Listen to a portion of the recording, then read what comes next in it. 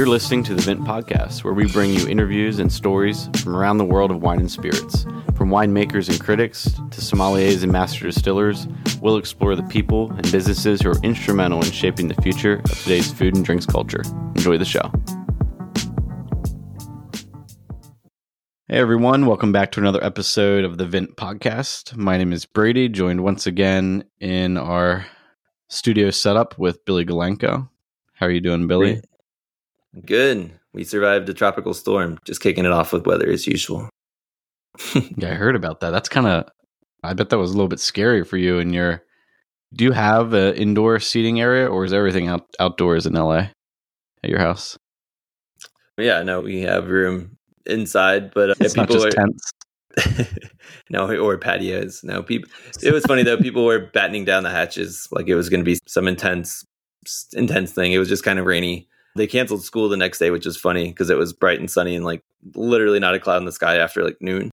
So that was pretty funny. But I guess out in Palm Springs, they actually got a year's worth of rain, which is like 6 inches. So it's kind of intense. Wow. Yeah, we used to get school canceled for high winds and rain sometimes. So I think we had school canceled for less back then. I think it's because we have a lot of like windy country roads where I grew up, and they were always afraid that the bus would just blow over if the wind was too bad. So there were a few times where we had big storms coming. The wind was like just not even that bad, 40 mile an hour, and they would cancel school. Apart from these thrilling updates, we have some new things coming to the Vint Podcast. Do you want to tell folks about some of the tasting note stuff that we're going to start doing? Yeah. So we've been thinking for a while now that we talk about a lot of these wines and whiskeys that we've had, but there's no way for anybody to really kind of either dive in and learn more about them or really go back and kind of try to remember them maybe after listening to the podcast. So we're going to roll out a blog that basically tracks and logs the whiskeys and wines that we discuss on the podcast. We'll have quick tasting notes there. Nothing really formal, but it'll be our general thoughts on the whiskeys and the wines, and we'll basically list them so that you can double check and maybe go and explore them more on your own after the podcast. So I think that is one thing we're going to be adding. And then another aspect, similar but different, will be what we're drinking this weekend. It'll be kind of a weekly wine highlight. And for those who are on the Vint mailing list, you will know this is included in our Friday email each week.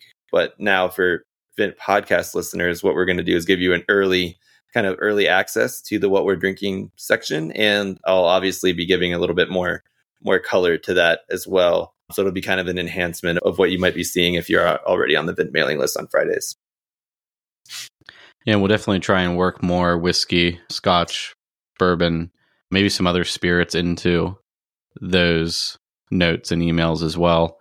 I'm trying to have more whiskey folks on the podcast over the next course of episodes. We've definitely been predominantly wine focused, so it was cool to have Scott last week, who I think was our first whiskey producer. So yeah, producer. I think so. Aside from Andre Houston Mack, who makes his own rye now. Don't forget that. Oh, that's right. Yeah. But purely whiskey. Yeah, it was the first one. Nice. Yeah. So if any listeners if you take a look at the tasting notes as we go and you have either comments about them or maybe are looking to acquire some of those wines or whiskeys, we can also help you with that on a one-off basis. You can email us at the emails found in the description of the podcast. And if we can get a hold of something for you, we can definitely help to direct you to that. I know Billy drinks a lot of obscure things, so it might be a little bit of a hunt. Yeah. No, we'll definitely be talking about a lot of random things. It may not be the most accessible, not for price sake, but literally just because they're made in somebody's cavevery in their garage, but who knows? We'll cover everything. Yeah, I'll put my neighbor's Concord grape. Yeah. Stuff that he made at home in his bathtub. Oh yeah, my Zinfandel. I got to find those 6 bottles. It'll be the 5-year anniversary of me making that. But on a different note, so this was partially inspired by tastings that we've done. And on that note, I went to a tasting last week where I had a bunch of Sancerre and Pouilly Fumé. God, I can always say that word wrong. So Sauvignon Blancs from France, Brady. I don't think I've told you about this yet. Oh, nice. Yeah, I mean that's one of the regional names that I always shy away from. I just point to it and say this one because I'm like Pouilly Fumé.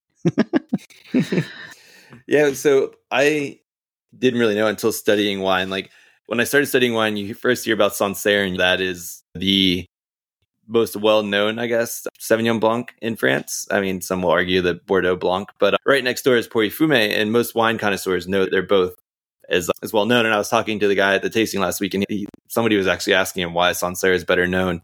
Is it better quality? And he's, no, it's not better. It's just easier to say. So that's the reason it became way more famous. That's funny. So what's even easier to say? It's New Zealand. Yeah. Well, if you want something that tastes completely different, but yeah. So I had, let's see, let me count them, six different wines, and the highlight, I guess, was a Domaine Didier Dagenau, which is one of the most famous Pouilly-Fumé producers around. So basically, we've sold a lot of his wine on the marketplace. So I've been looking at it, and some of them, the Pure Sang, Pursang of his, goes for a lot of money. So I had the $100 bottling called Blanc, etc. But I have tasting notes for the 6 wines. There were 3 from Sancerre and 2 from Pouilly-Fumé, and then 1 from an area called Coteaux de Genois Blanc. Coteaux de Genois is like just northeast of Pouilly-Fumé, which I thought was interesting. It's basically these 2 regions are becoming so popular that they're now having the outer regions producing similar quality wines, but at a more approachable price point. So that was really interesting, trying to walk through that little region, because the wines vary differently.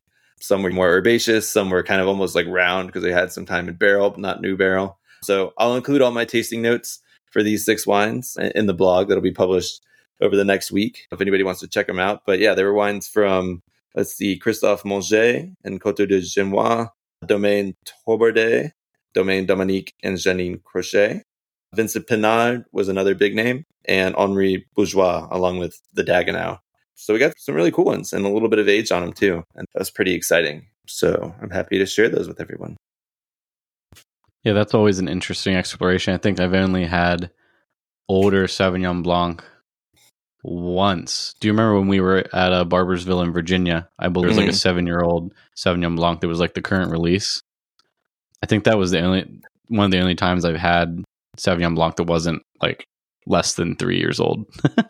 Yeah, it might have been William Kelly who was complaining about it, but back in the day, Bordeaux Blanc, which is the dry ones, or predominantly Sauvignon Blanc with some Semillon and some other stuff, they were meant to age, and some of those aged beautifully. And then they tried to start replicating more of the New Zealand style and got away from kind of what their bread and butter, and they don't age quite like they used to, but those also can age. One interesting thing I learned about Dagenau, I always knew he was famous. Apparently the founder, Didier himself, is now run by his son and daughter, and his son's becoming famous as the winemaker. Apparently he died in like an ultralight accident, one of those like basically a hang glider with a motor. The guy was like, a small like airplane accident, because they were like, this area is known and it had these mountains really give the wine a certain texture, and the different like the silex soils, limestone. They're like, but it also was his downfall. He crashed into the mountain. Wow, that's kind of weird. But so now I can't think about it in the same way. It's an interesting, the most famous wine and a death-defying story, like an Evil Knievel twist to it. So I mean, didn't defy death, but a death story. Oh, yeah. Death defining. Defining, yeah. Yeah, I mean, is it, if you say name a wine aged in oak, probably Sauvignon Blanc, just off the top of the top 20 grape varietals, would be the last one that I would say. Does oak influence affect potential ageability of wine? Does it impart some like tannic structure or like body to the wine that helps it to age a little bit more? I was going to say, don't tell that to Robert Mondavi. He brought the barrel-aged Sauvignon Blanc to the U.S. No.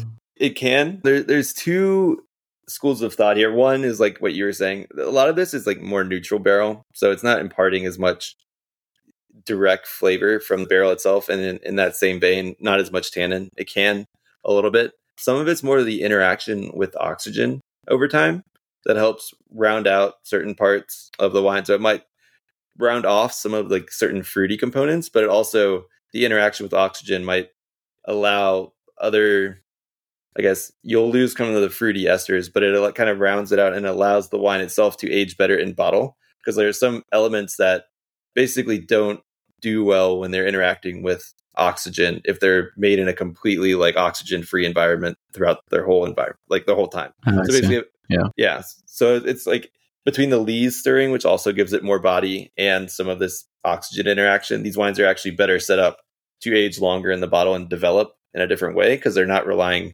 exclusively on primary fruit and like basically floral notes. Because if that's what you're preserving, as soon as oxygen hits that, you're just going to be left with acid. What was his name? The guy, the master of wine who came on. That's what I was going to say. Yeah, the acid without or Sauvignon Blanc without acid is pointless. Yeah, Nick Jackson, MW. Yeah, That's so right. so you need the acid, but this basically would be like that would just be acid and no floral notes. Here they got more development. You definitely got like almost a yeasty nature. Some of these had like nutty notes, almost like a honeyed aspect to them, which was really interesting and you don't typically think of for Sauvignon Blanc unless you're looking at more of these higher quality barrel. And it's large barrel too, fooders, the really big ones. You're not just barriques. So it all imparts stuff, but it can set it up for better long-term aging, actually. Yeah, not that I drink too much Bordeaux Blanc, I wouldn't say. But if you had asked me before you're talking about this, if you had asked me I would have assumed that it was like 90% Semillon, most of the wines, and basically no Sauvignon Blanc, even though I knew that was included. Is that not the case? Is it mainly, could it be one or the other in a lot of these wines, or is it pretty balanced, or is it usually pretty much all Semillon and then the acid from the Sauvignon Blanc? It's changing in modern times, but traditionally, and still very much in most cases, the still wines are mostly Sauvignon Blanc with some Semillon and very little, if any, Muscadel.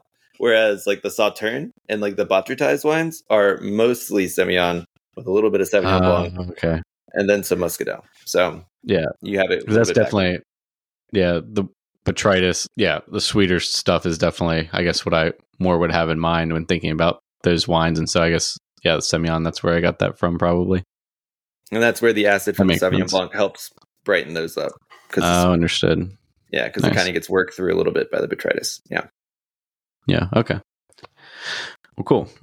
Yeah, I don't know if our guest today I guess he definitely deals in some Bordeaux Blanc. I didn't look through on the site, but I would imagine so. It definitely has a few producers that he works with in Bordeaux. We're talking about Kevin Sidders, the founder and president of VinConnect out of Virginia, who we have on today. Kevin's actually has been a friend of Vint for some time, even before really our initial launch, and did some advising with Nick, our founder, in the early days, and has been a good partner and friend. And so it's great to have him on and talk about his business and trying to provide more access to producers across the pond, mainly in France, focusing on Burgundy and Bordeaux, but he has relationships with producers in a number of different countries and is providing more access to consumers here in the States. Yeah, Kevin was actually one of the first people I talked about when I considered joining Vint and being a part of the company. I actually called him and Adam, who's now our CEO, head of wine. So that was cool. We have known Kevin for a long time. He brings an interesting perspective. He kind of got into wine after investment banking, and he'll talk about that, but it has more of a passion as well as like a business opportunity. So it's great to hear him kind of talk about what he's doing, because it was more something he's always been interested in rather than just purely a business opportunity. You can really hear the passion come through and the interest when he's talking about the producers he works with and his wines. Yeah, and I got some good recommendations after talking with Kevin. I think one other time when we had talked with him, we had talked about Chateau Moussard, but we talk about it again for a decent amount of time on this interview and went and purchased some bottles after that. So yeah, definitely cool to hear about some of the different producers that he's involved with. And really what he's doing is facilitating a way for producers to be in contact, newsletter style sort of allocation list with the producers that don't usually have programs set up the way that we do here in the States, where you kind of get on an allocation list, on a newsletter distribution list with producers here. So he's trying to facilitate that kind of back and forth relationship.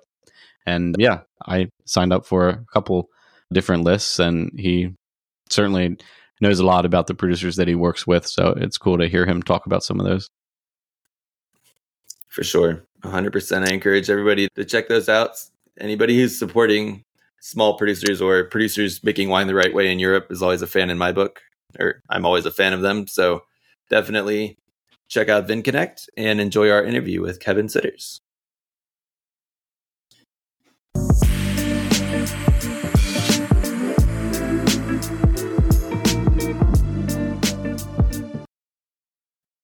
Hey, Kevin, thanks for joining us. Hey, I'm glad to be here. Thanks for having me. I really appreciate it. Yeah, you're a long time Vint pod listener and just a friend of Vint in general, right? Yes, I've known you guys for a long time, and I'm pleased to finally have a chance to sit down and talk in the podcast context. So it should be a lot of fun. Yeah, it's exciting to have someone who's kind of a part of the Virginia wine scene as well as a merchant sort of in the area. And I want you to tell a little bit about VinConnect and just maybe some of your early journey into wine. You don't need to go back 75 years, but as far as you want to share. Yeah. Sure. So VinConnect, the business I started, has been around for about 12 years. And what we do is help consumers get access to wines from a bunch of the top wineries in Europe. Flipped around, we help Europe's best wineries sell direct to consumers in the US in many of the same ways that US wineries do. Historically, that hasn't really been a thing. It's not legal for European wineries to sell direct in the US in the same way that domestic wineries do, but that really puts them at a strategic and competitive disadvantage. And so we created VinConnect to find a way to help them do that so that customers can be on the mailing lists of Europe's best wineries in the same way they are with America's best wineries, Silver Oak, Caymus, Chateau Montelena, Harlan, people like that. Now you can do that same thing for Clos-de-Tart in Burgundy, or Domaine de Pégot and Châteauneuf-du-Pape, or Laurence Ponceau in Burgundy, Marcelino in Barolo, things like that. Yeah, so when you go to Europe and you visit a producer, they'll bring around and ask if you want to purchase, and they'll show you all the shipping options and everything. They'll help you facilitate that. Is the only difference between what you're able to do in terms of sending wine back to the States and doing that, I guess, online through some kind of allocation methodology? The only difference between those two, is it just that the transaction is happening on their soil versus over the internet? Or why is there a difference? It's sort of a complicated and multi-layered question. Yep. So it's not legal for European wineries to ship direct in the US. Now, it doesn't mean they can't do it. It's relatively straightforward for them or for you to walk down to mailboxes, et cetera, in Genoa, right, and send a box and call it olive oil and sort of have it show up here. And people will periodically do that when they're traveling over there, if the wineries are able to sell at the cellar door. And not all of them do. More do now than used to, but certainly still not everybody does. But the European wineries historically have not had nearly as much of an orientation around commerce and marketing as we do here in the US. And so it's very rare to find one that has a tasting room that's open to the public, with a staff with a bunch of inventory that's available for sale, and a staff that's working there that can help you ship it home. And even if they did have all of those things, there's no way for you to sort of buy the next thing from them, generally speaking. So 6 months from now, you want to buy some more. It's very rare for wineries over there to have an online shop or to have any kind of integration into e-commerce and then fulfillment, again, because it's technically illegal for them to do that. So certain wineries will have pieces of that, but it's very rare to find one that has sort of an integrated effort in that way. Now, what we spend a lot of time doing is, in addition to managing all of the logistics and compliance to deliver those goods in a way that makes it actually legal for the wineries to do it in sort of a scalable, robust, sustainable fashion. We also spend a lot of time just training them about how to think about how do you communicate with customers, what kinds of things do they expect you to say to them, how frequently do you talk to them, what products should you offer, how do you price them. Sort of that whole direct-to-consumer approach to marketing in general is something that, again, they don't think about it that way over there. And so we spend a lot of time with sort of general purpose consulting on ways that they should do that. And as part of that, things like how you would arrange a tasting room, should you have products for sale, how would you price them, and those sorts of things are things that we help them with as well. But at the end of the day, for the customer in the US, what you experience if you're visiting a VinConnect partner winery is the same thing you'd experience in Napa. So you visit the winery, says, hey, if you've enjoyed what you tasted, give us your email and we'll put you on our mailing list. You go back to the US 3 months from now, you get an email from the winery that says, hey, the new vintage of Barolo is available. Here are the wines for you to purchase. You fill out a form and send it off. And 6 weeks later, you get a box at your door with the wine delivered from Italy. And that's the stuff that, where we sort of facilitate not only the transaction, but the logistics.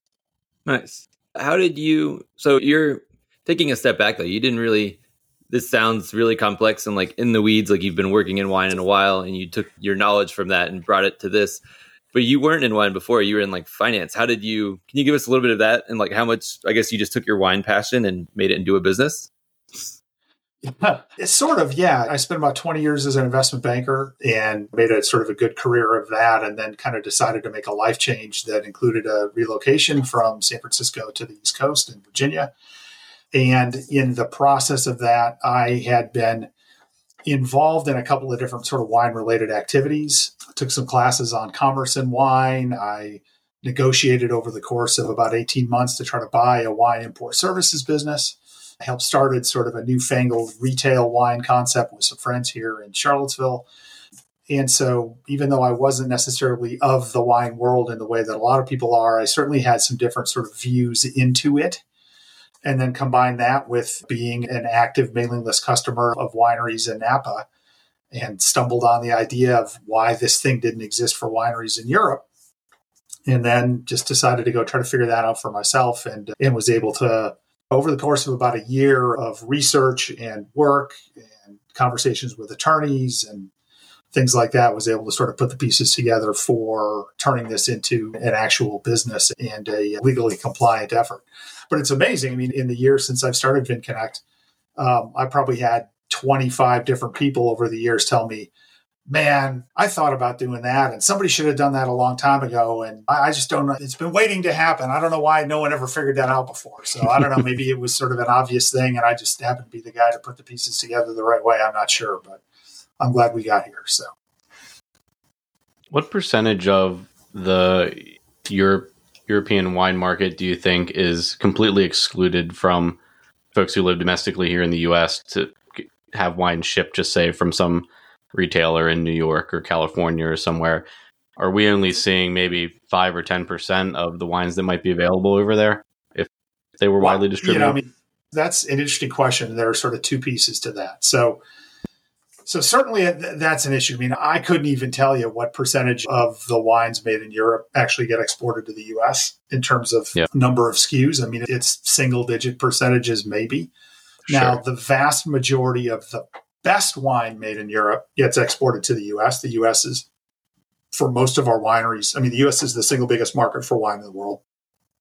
Certainly the single biggest market for fine wine. And most of the top wineries all throughout Europe, the U.S. is their single largest market. In some cases, maybe the domestic market in the U.S. is number 2. So if you're making great wine and trying to charge $100 or more a bottle for it, you're selling, there's a pretty good chance you found a way to get into the U.S. market and tap into that here. So at that end of the market, most of the best wine comes to the U.S. That being said, your ability to access it, as you observed, is contingent on the vagaries of the U.S. alcohol distribution legal system, which is complicated as all get out. And so many of the best wines aren't available all across the U.S. or are available in a limited fashion in certain places. Many of the kinds of collectible things that our customers are interested in, that are the kind of things that you guys are putting investments together around, the available quantities of those are very small. They're highly allocated. And customers, depending on where you live, either have a hard time finding them or it's almost impossible. And so the mailing list vehicle and the ability to connect directly with the wineries that produce some of those kinds of wines is an important way for people who are really passionate about certain specific brands, whether that's to collect them or to have them every year on their anniversary or sort of whatever their reason is, that having the access that is provided by the mailing list kind of relationship is really increasingly important to American customers. And at the same time, even the wineries in Europe that are making wines that are hugely in demand throughout the world, and specifically in the US, sometimes they'll say to us, well, why do I need a mailing list? I already sell all my stuff, everything I make anyway. And our answer to that is, you're a Burgundian wine producer. You make one barrel of Musigny every year and it sort of goes out to the wind. Do you want that to be consumed by the person in a restaurant who says, bring me the most expensive bottle on the list? Or do you want that wine to be consumed by someone who knows your wines intimately, who visits you every year, who's hugely passionate about the art that you create, and who will really appreciate this special tiny quantity that you make? And when you explain that, sort of the light bulb often goes on and they go, okay, I get it. Yeah, that makes total sense.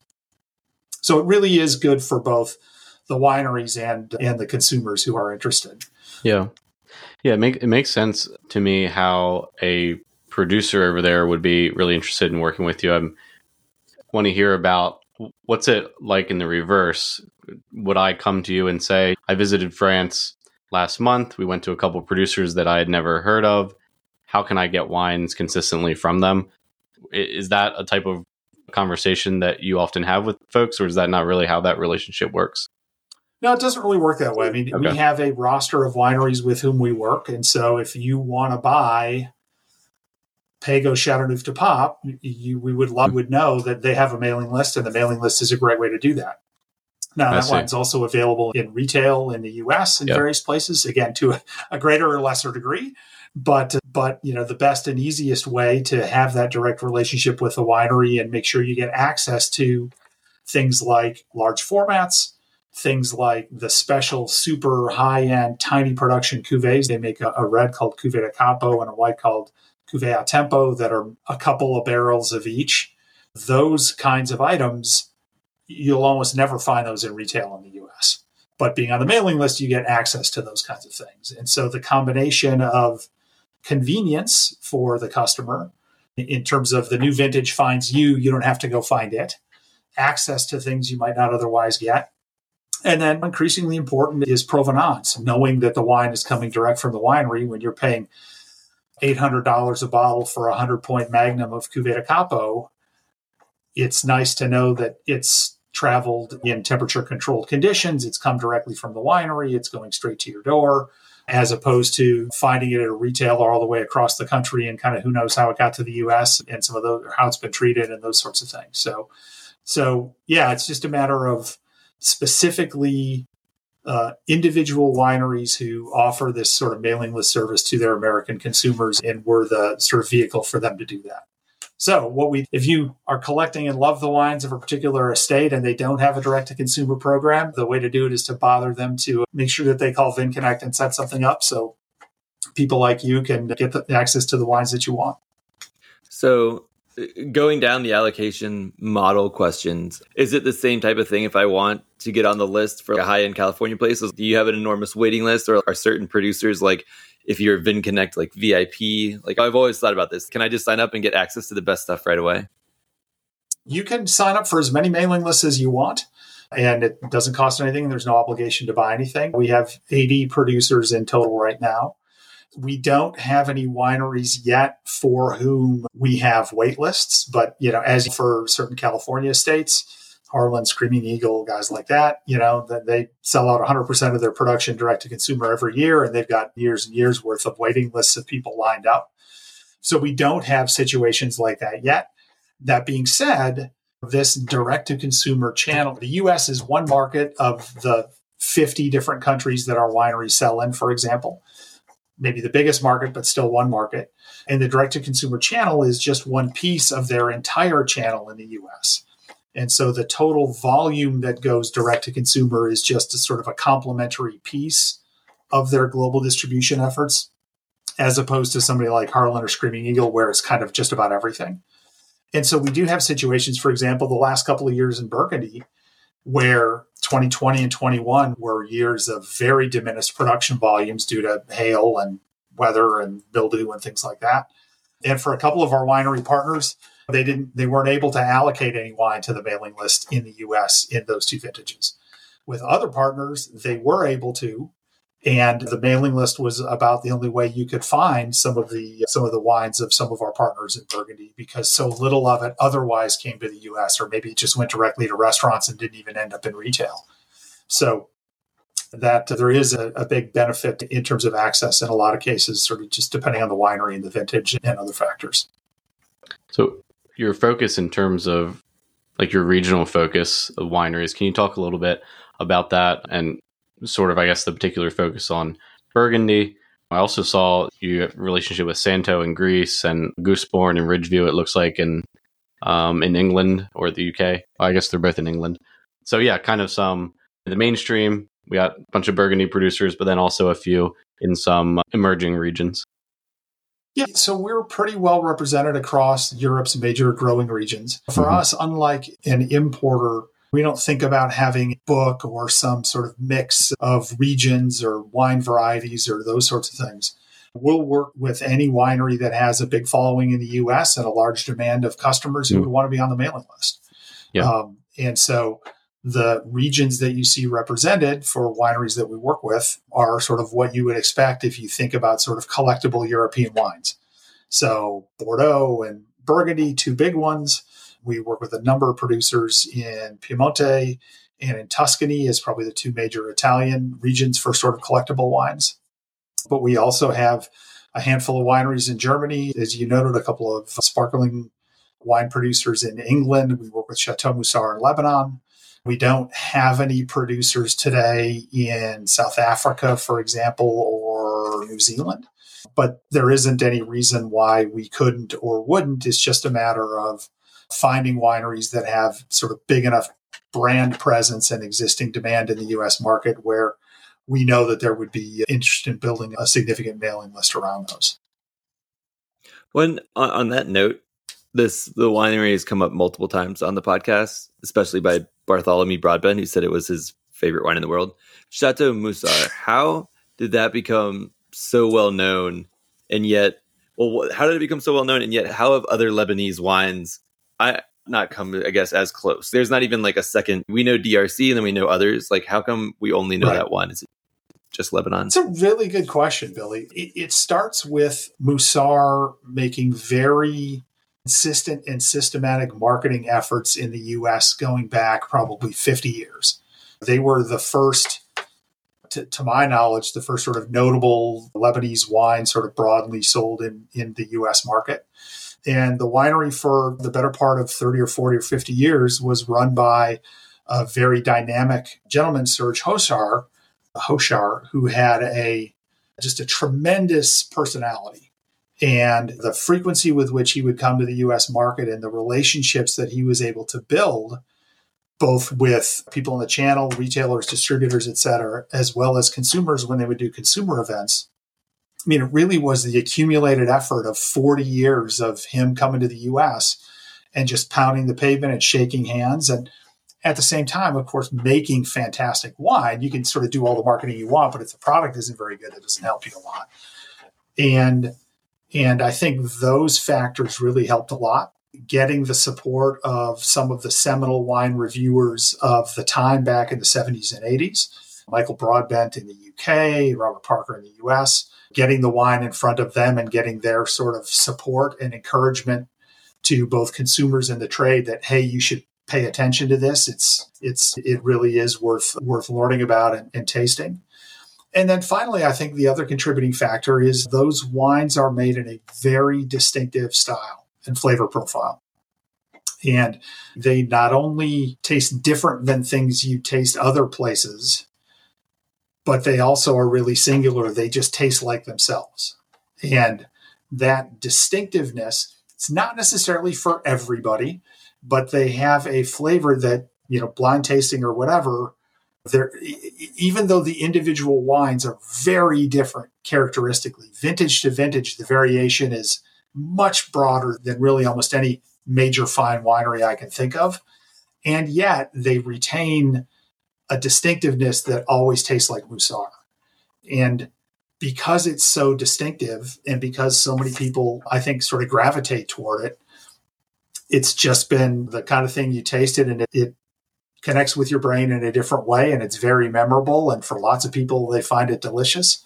The prices have continued to be pretty reasonable. Current vintages for them still are in the $60s per bottle, which relative to where the price points on things like Bordeaux and California wines have gone is still very accessible.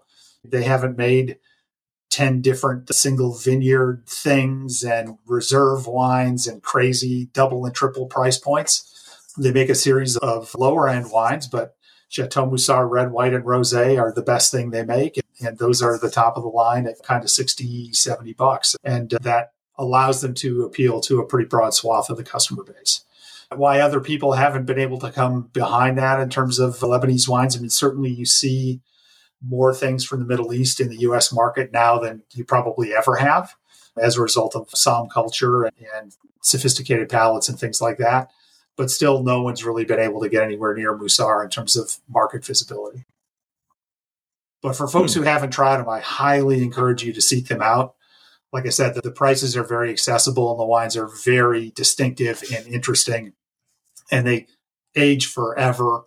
They release late vintages, actually, periodically. They have a huge library, so you can find wines from the 2000s, 90s, and 80s and stuff on restaurant wine lists and in retailers much more than you would from almost any other estate outside the U.S. And that's pretty cool as well.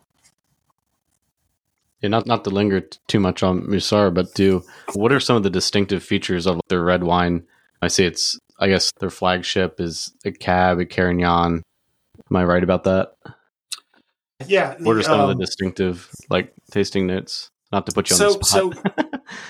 So it's a red blend of generally Cab and Carignan, Mourvedre, and then a handful of other things, including some indigenous varieties. And so the blend really is pretty different than you'd find most anywhere else. I mean, you could argue maybe some folks in the Languedoc or southern France are doing some sort of funky things like that. Yeah. The second thing is they have a tendency to have a real funkiness or barnyardiness or earthiness to varying degrees. And certain people's palates have a higher or lower sort of sensitivity to that. Some people find some of those flavors as appealing and adding to complexity. Other people on occasion find them a little bit off-putting. But nonetheless, there's a real distinctiveness there that really feels like they came from a place that you could identify. And then I think the last thing that's super interesting about them is, like I said, the vintage variation is quite sizable, both in terms of the blend that they use, as well as just how the wines evolve over time. And so they all taste like Moussard, but some of them can go in the direction of almost Burgundy or sort of Beaujolais. And other ones are like very powerful, ripe California style, rich, fruity kinds of things. And so they're all unique and individual and different. And there's even some variation within vintages. So years ago, we did a release for them of their whites, which are only made from indigenous varieties, which you'd never get anywhere else. And I was shipping some bottles to a customer. I was in the warehouse and our boxes have 3 bottles on each layer. And the 3 bottles from the same vintage that I was putting in the box were all 3 dramatically different colors of yellow. There was sort of light yellow, medium yellow, and dark yellow. And so I emailed the proprietor and I said, this is some variation here. What if customers ask us about why these are so different? What do you want me to tell them? And he said, all of our wines are living things. Each of them evolve at their own rate. And that's sort of what you get when you get Moussard. I was like, well, okay. So it really is, for them, it's a feature, not a bug. For other kinds of wineries, it might be viewed as a bug, but for them, it's definitely a feature. So I guess your average client coming to you, signing up for the list, looking for wine, are receptive to some of these things? Or I guess when I say receptive to these things, like looking to explore some producers that maybe they're not as familiar with? Or can you describe your average sign up person? Yeah, I think it's typically customers that are joining the winery mailing list are doing it because they already know and are familiar with that particular winery. Okay. They visited Conlicchio di Sopra in Tuscany and had the wines and met the guy, and Francesco was awesome. And of course, I'd want to be on their mailing list. Or they had the wine in a restaurant here in the U.S. and it was amazing. And they Googled, where do I buy Clos de Tart? And an ad came up and said, hey, they have a mailing list. Join the mailing list. So we are very much connecting with or selling wine to people who've given us permission to email them and have specifically said what they want. So anyone who'd sign up for the Musar list, you would think would have a pretty good understanding of what the wines are about or sort of what they're getting into in a sense. That being said, a customer might come to VinConnect to sign up for Canalichi di Sopra and then see the roster of other wineries with whom we work and go, oh, I've heard of this Musar thing. My buddy told me that's cool wine. Maybe I should sign up for that one too and check it out. And so it's very easy for customers to get exposure to a variety of other wineries that they're curious about, again, with sort of no obligation or anything, and have the opportunity to every 6 months get an email, learn about the wines that they make, learn about the vintages, learn more about the winery itself, and decide for themselves whether, hey, this new rosé that's being made by Elena Volk, they had that at the table next to me at the restaurant last week. Maybe I'll get some bottles of that. It sounds like it'd be really good. So it's predominantly people who are coming to buy the things that they know they want, but also have the opportunity to do some exploration beyond that with things they may have heard of, but may not be that familiar with. How have you found certain producers that you're working with? Do you have Elena Volk in your portfolio? Yeah. Indeed. Oh, wow. I was going to say, so have you found people like for her, for example, that you might have started and they were kind of, their wines were top notch, but they were in a different price tier. And then now over time, they've kind of migrated up a bit. Cause I remember studying for my certified exam and it like the recommend from Psalms was like, oh, Elena Volk is like really high quality, but like really affordable. And now I go to buy her wines and they're like double what I was paying back then. Every winery has their own sort of evolution of their product set and their pricing strategy, I guess I would say. And so those things just kind of evolve over time. We've had some producers who went from not being able to sell out other wines to now they sell everything out. And so now it's time to move the price up because supply is fixed and demand is growing kind of thing.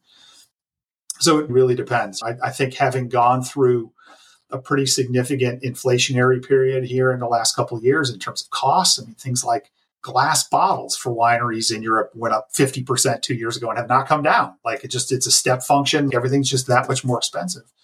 Labor and those kinds of things. So there has been definitely some price inflation to greater and lesser degrees sort of across all of fine wine, I would say. That being said, some wineries have been more aggressive than others in terms of doing things like creating new luxury cuvées for which they charge 3 times as much, or making 4 single vineyard wines now that are double the price what a regular one would be, and things like that. So many wines have very consciously gone down a path of sort of premiumization, if you want to call it that, finding ways to charge more for the things that they make. And oftentimes you would expect, and they certainly deliver on, making more distinguished and distinctive products that they're charging more for. But other times, it could be as simple as, geez, this thing I bought 3 vintages ago is now 75% up from what I paid for it last time.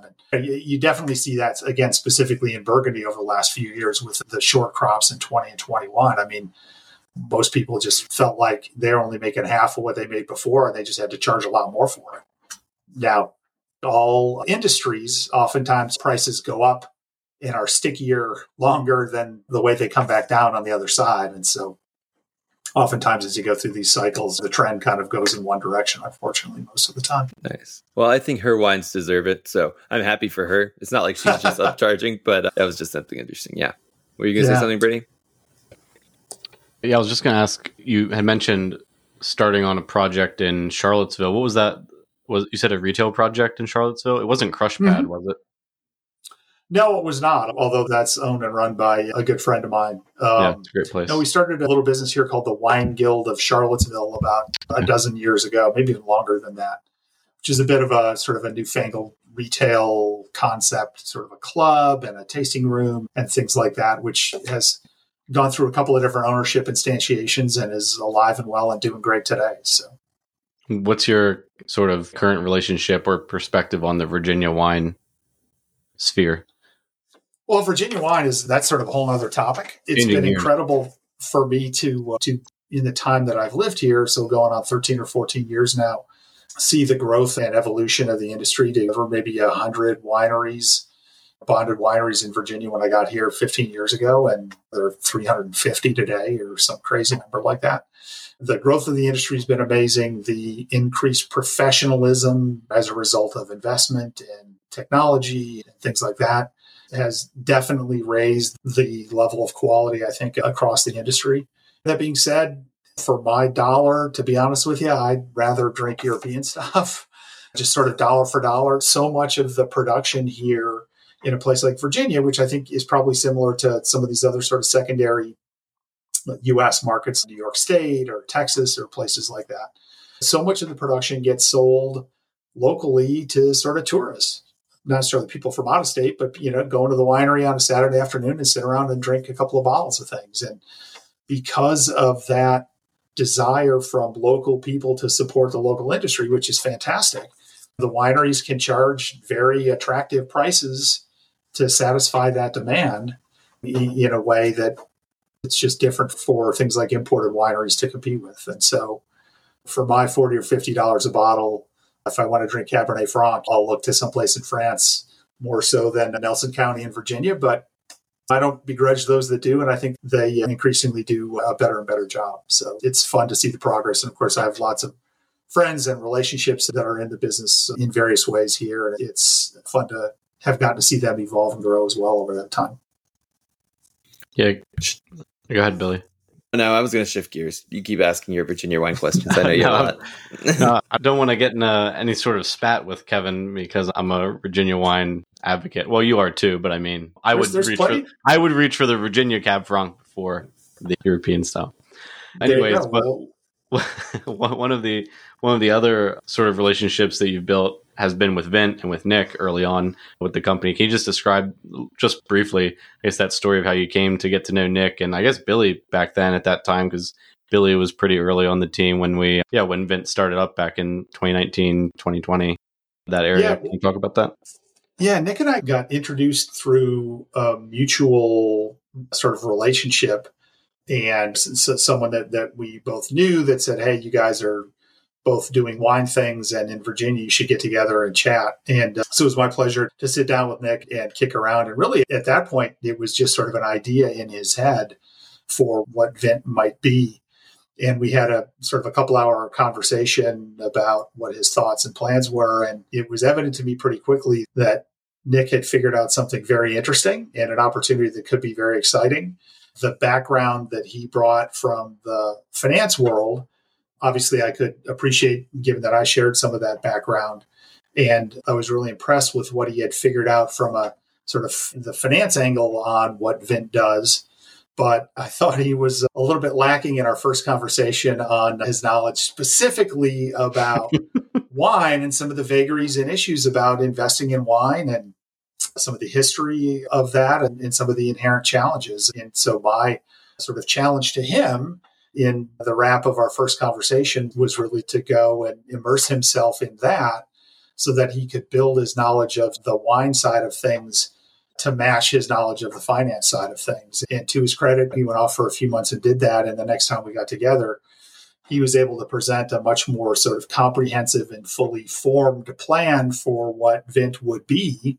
And to be honest, that's what Vint became initially, and pretty much the same model that you guys have continued to execute so well on today. So it was really fascinating to see him go through that and to see the fruition of that become the business in its robust growth that you all have been able to demonstrate over the last few years. So it's been an exciting ride to get to watch.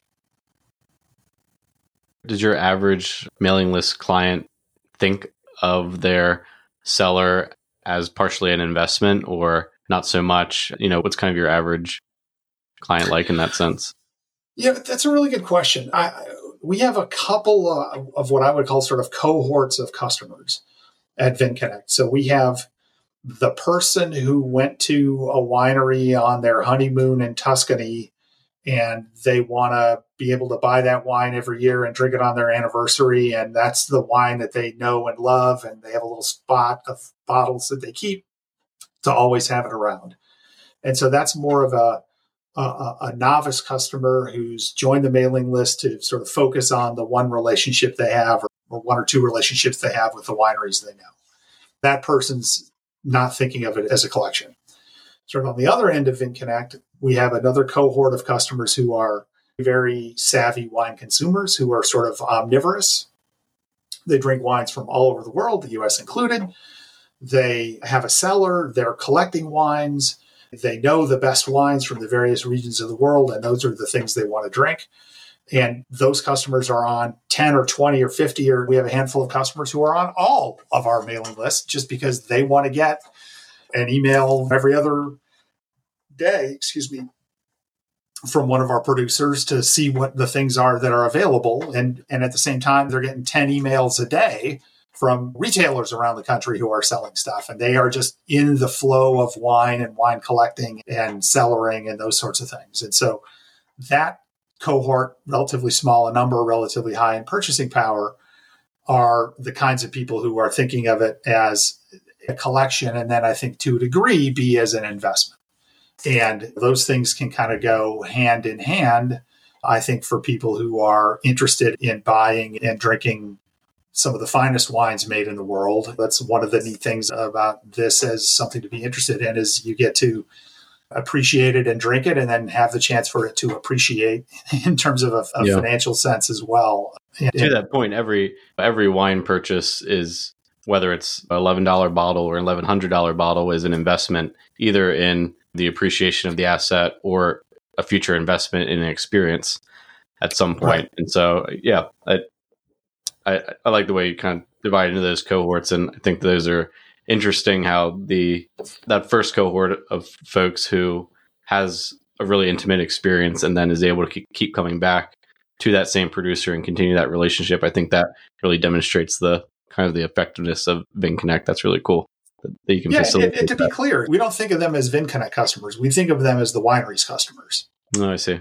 Now, the customers have to transact through us, and we manage the fulfillment and the delivery and any customer service issues and UPS smash my box and those sorts of things. But they're not buying because Kevin said it's good. They're not buying because I gave it a giant score or whatever. Or I like Gary V do, tasting videos and whatever. They're buying because they love the wine. They met the winemaker. They drank it in a restaurant, whatever.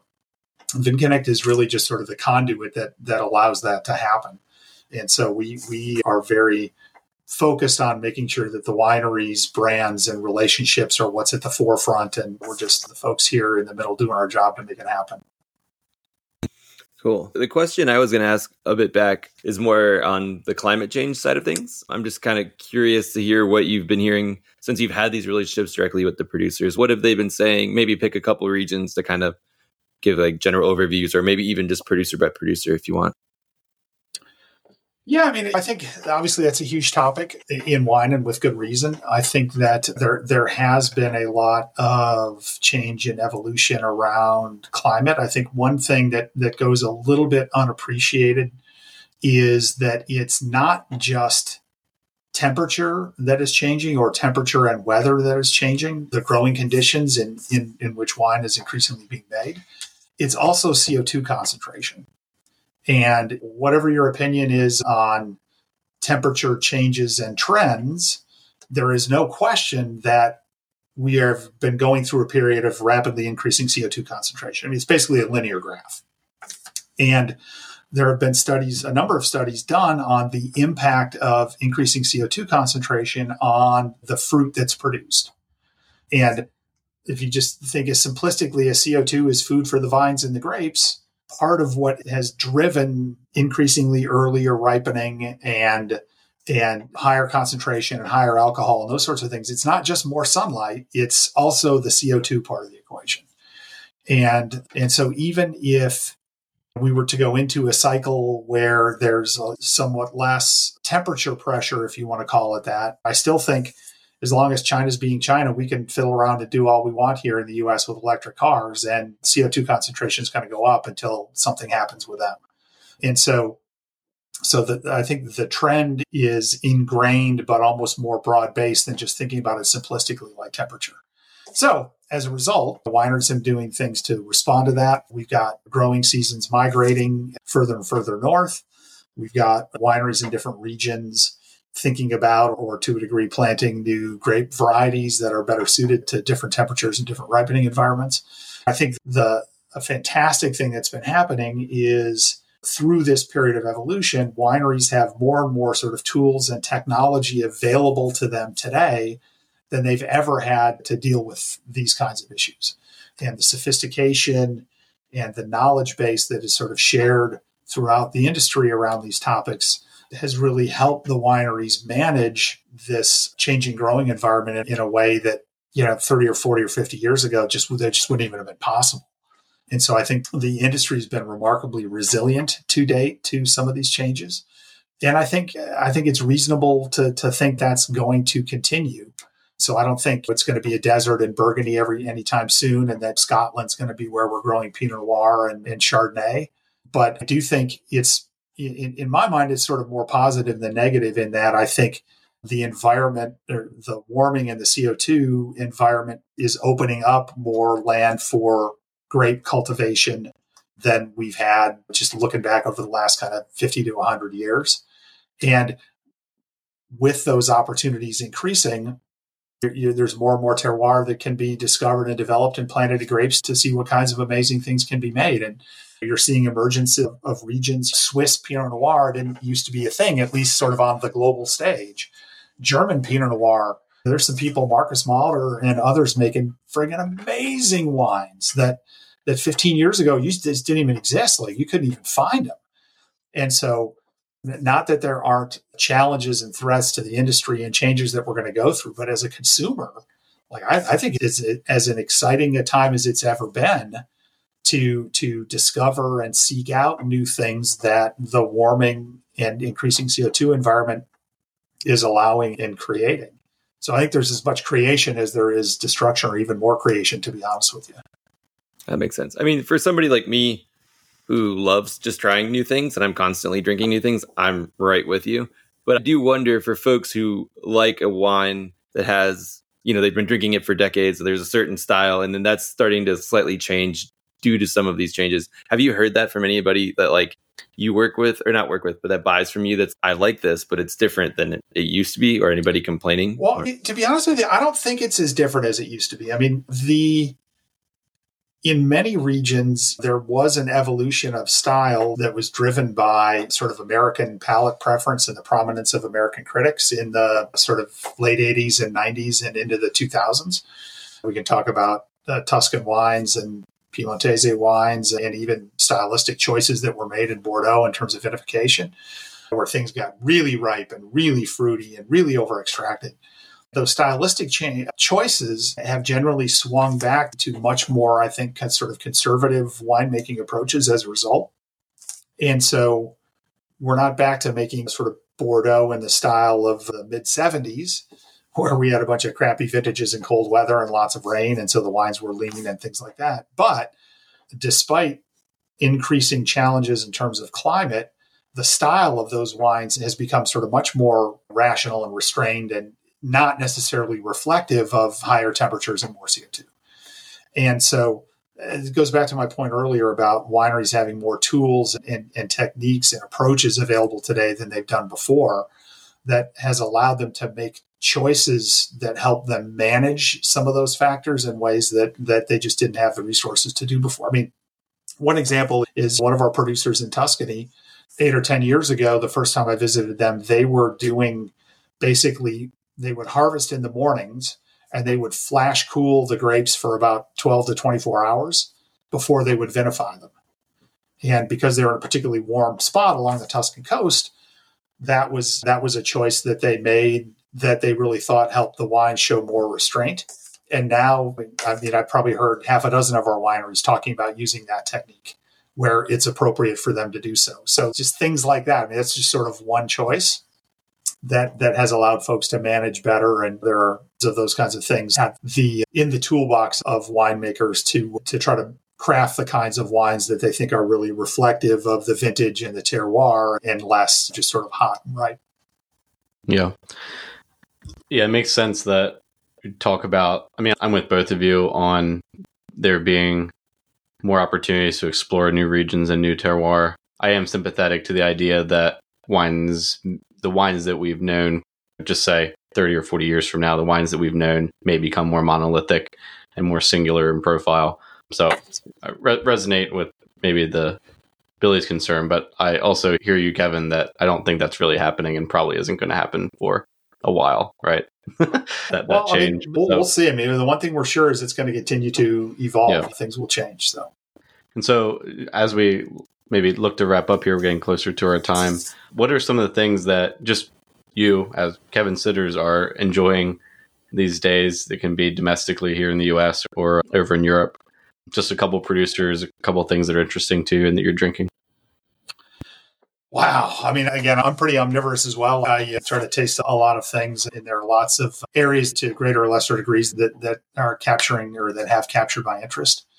So what comes to mind? I'm drinking more whites these days than reds, curiously enough, trying to go a little lighter on my diet and on my consumption. And so I find that I'm cycling through the white side of my cellar a lot faster than the reds these days, which is great because, the red stuff just gets to age even longer and will be even better when I get around to it.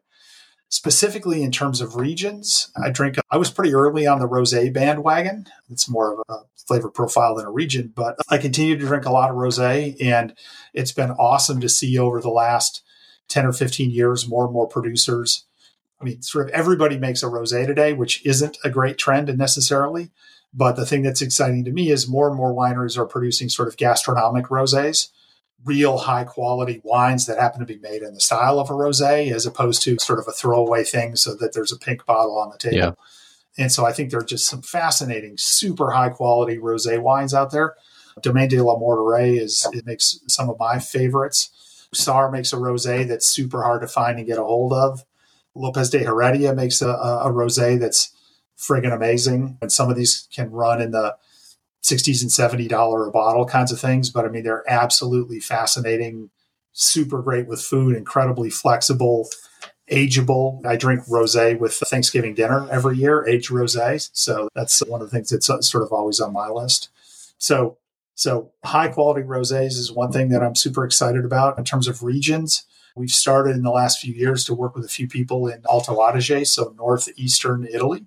And that's a place that, again, I think it's sort of benefited from the warming and CO2 trends. The wines there have been able to get more ripe in the last couple of decades than they were able to in the 70s and 80s, let's say.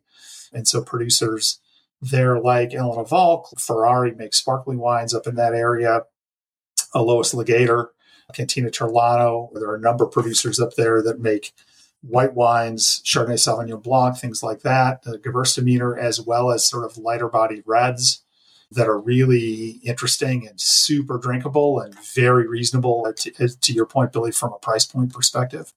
So I find myself spending a lot of time there. What else? I've been a big fan of Piemonte for a while now. And of course, there's a lot of interest in that region, increasingly, both in terms of the everyday wines as well as things that are collectible.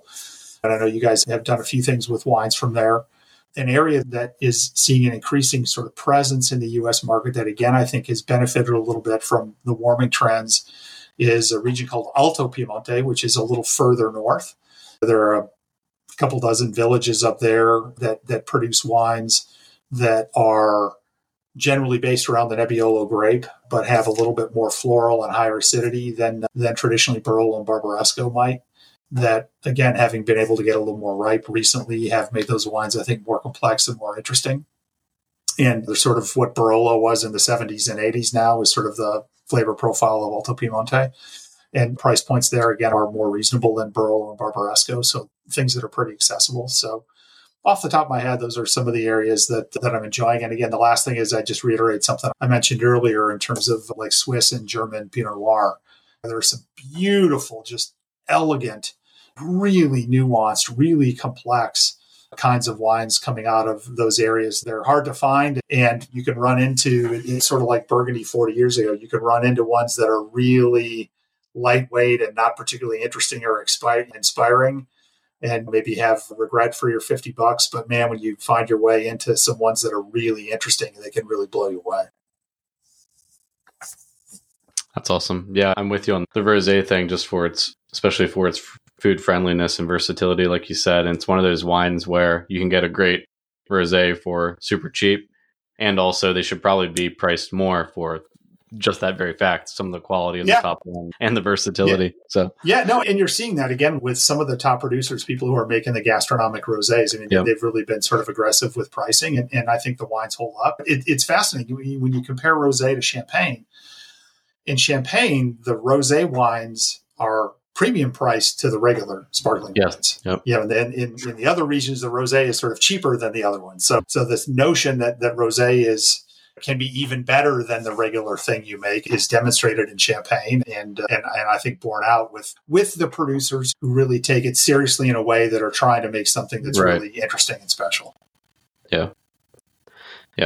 Well, thanks so much for sharing with us. We are glad to have you as a friend, both in wine and business, and hopefully able to shine some light on the access that you're bringing, especially to wines in Europe. And so we really appreciate you coming on and sharing. No, it's a pleasure to be here. I appreciate you guys having me. And if folks are interested, they can go to VinConnect.com and look at the producers with whom we work. Again, it's free to sign up to receive mailing lists from the different wineries. The wineries generally do a release a couple of times a year, so you won't be flooded with spam or anything. And for folks that are your listeners that are interested in sort of collectible wines, again, several of our producers make those kinds of things. And being on the mailing list is a great way to get access to the kinds of things you might have trouble finding other places. And so we're happy to make those available to folks and hope folks take advantage of it. Awesome. Well, thanks so much, Kevin. We'll talk to you soon. And thanks for your time. All right. I really appreciate it, guys. Cheers. Take care.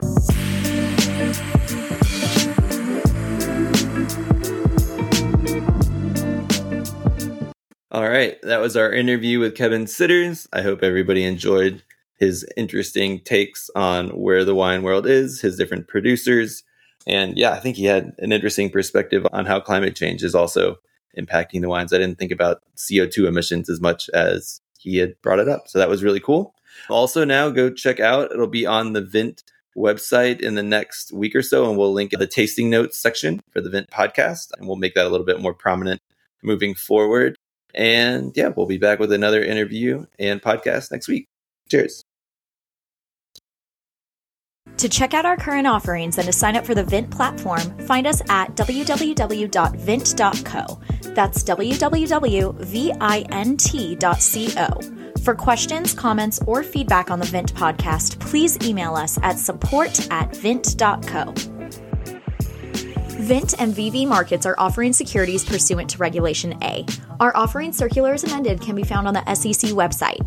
Past performance is no guarantee of future results. Investments such as those on the Vint platform are speculative and involve substantial risks to consider before investing. We may provide communication that may contain certain forward-looking statements that are subject to various risks and uncertainties. Information provided in any communications, including this podcast, is not legal, business, or tax advice. All prospective investors should consult a legal, tax, or business advisor concerning the subject matter of any communications and any offering.